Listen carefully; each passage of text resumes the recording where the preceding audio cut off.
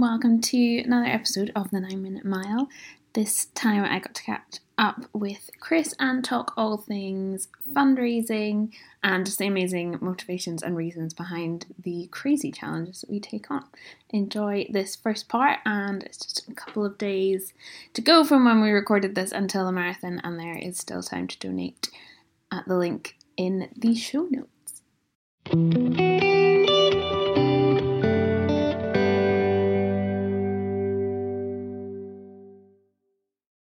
Good. Love that. Yeah, I just love to share more stories on the podcast, talk a lot about running, but also just fundraising in general. And I know you are no stranger to a crazy fundraising challenge, climbing up mountains, and just love to hear about some of those experiences and what has kind of led you to be doing that, and also what kind of charities you've been working with. I know you have kind of personal experience with Macmillan as well, and we'd just love to hear a bit about that. But tell me about your crazy fundraising challenges, because they're I guess a marathon seem pretty small, honestly. No, I mean, absolutely not. I mean, the marathon like scares the absolute crap out of me. So I mean, almost climbing a mountain in Ecuador was felt kind of a lot safer almost. But I think my fundraising began when I first started to raise money for Movember, because I started doing Movember basically when I found out in 2012 that my dad had prostate cancer, and essentially just did some research into it, and it was just one of those ridiculous facts that most people die with prostate cancer rather than from it, and it's all basically all about awareness. We've got pretty much all the science and the medical treatment there to deal with it.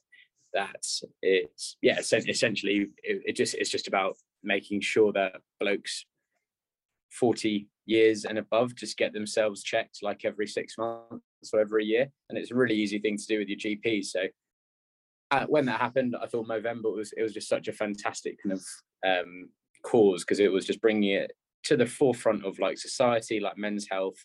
And from there I was like, that's a really cool brand to get behind, really easy to talk about it at work, talk about with friends' dads, and obviously at the same time having the emotional appeal of dad, who was, I guess, going through kind of finding that he had prostate cancer, was one of those people who again just ignored any kind of idea of going to the GP to get yourself checked. And so he got himself checked only when it actually was in pain, and when it's in pain is normally when prostate cancer is too late to treat. So he found his prostate cancer because it was hurting, and by then it was too late. It spread all in his body. So essentially from there I was like, wow, this is a real issue in society. Like, so many people are dying unnecessarily, and almost like a campaign for myself never to let that happen to any of my mates' dads or anyone I know, because it's just such an easy thing to avoid.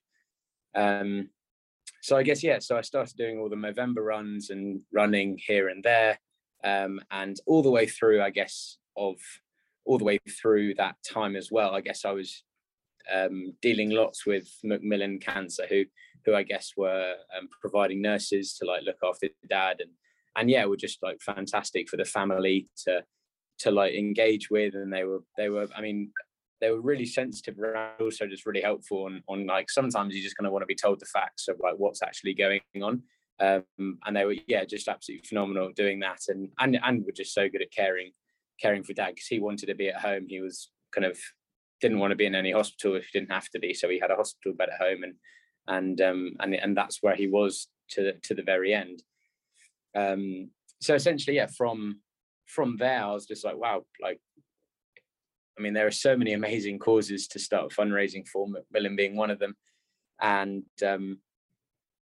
I guess it's just about kind of appealing to people's emotions, and when kind of it comes to fundraising, it's just about appealing to like, just the almost something which someone can really get behind emotionally. And I guess that's been really helpful kind of when I've been, I guess, fundraising for kind of cancer charities.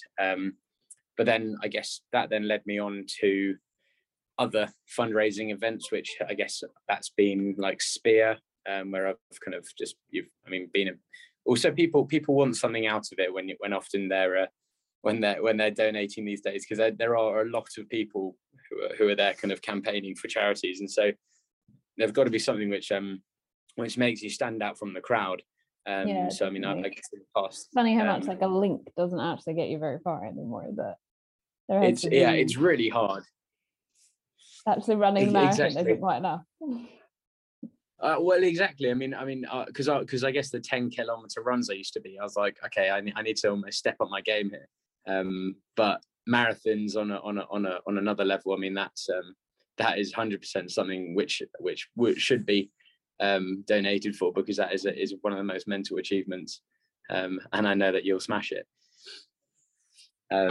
But yeah, and then I guess the most recent kind of fundraising job which I did was when we climbed the 5 peaks of Ecuador.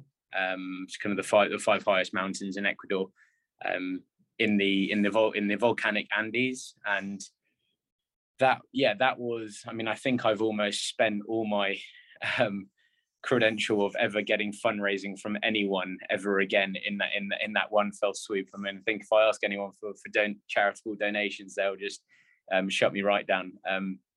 But we just went on a mammoth hunt for charitable donations. We had 4 charities. We had an educational one, we had an environmental one, we had a physical health and a mental health.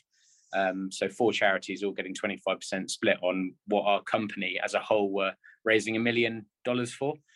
And as a group of 10 of us, we managed to raise £110,000, which was incredible. But it just takes a lot of legwork to get people behind you, to get people believing for you, and to not be like, I guess,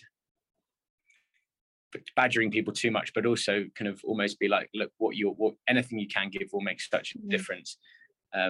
So yeah, we arranged like balls, we did runs, we did cake sales.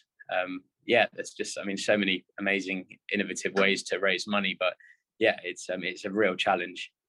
Yeah, it's so interesting. I was just kind of thinking on the Captain Tom Moore stuff and kind of NHS charities over lockdown, that suddenly everybody was just really willing to give so quickly, and it kind of didn't feel like it was that much effort. I wonder if it was that kind of mentality of, oh well, I haven't been out in 2 months, and that kind of money saving. And I wonder, there is kind of a bit of a hurdle sometimes to people just giving, and I think really understanding that like literally every penny counts. Like if you can give a fiver when someone's doing a 10k, particularly most of us who are working or feel like we have that £5 to spare, it doesn't have to be hundreds of millions.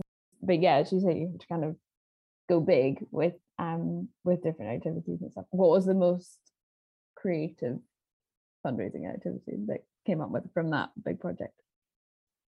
I would probably say I'd say the one probably most creative, and also the one I probably enjoyed most, was I think it's just about utilizing the contacts you have, because I had a friend of mine who's a phenomenal DJ, who he was the funk and soul DJ at our wedding, a guy called Bruno, and he plays on the vinyl and he absolutely loves it. And so I found a venue, and I was like, venue, okay, basically trying to find a venue almost which would be free of charge, almost finding a venue which is quiet, so that they would actually appreciate the footfall.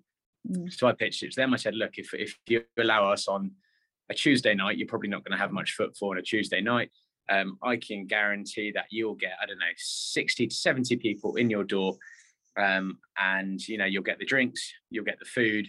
Can I set up a DJ in here? And then I also managed to I was walking along Trafalgar Square and I found a busker, and he was absolutely amazing. And I just said, look, mate, I've got a charity fundraiser. If I give you 50 quid, would you mind playing at my fundraiser? And he was like, so up for that. So we had a busker there as well. And yeah, and I basically said to everyone coming here, if you come in here, it's 20 quid. That will get you one drink and a slice of pizza. And then the rest of the money is going to charity. So people were coming to an evening with music, food and a drink, really cool setup. And I think and I also did like just lots of silly games.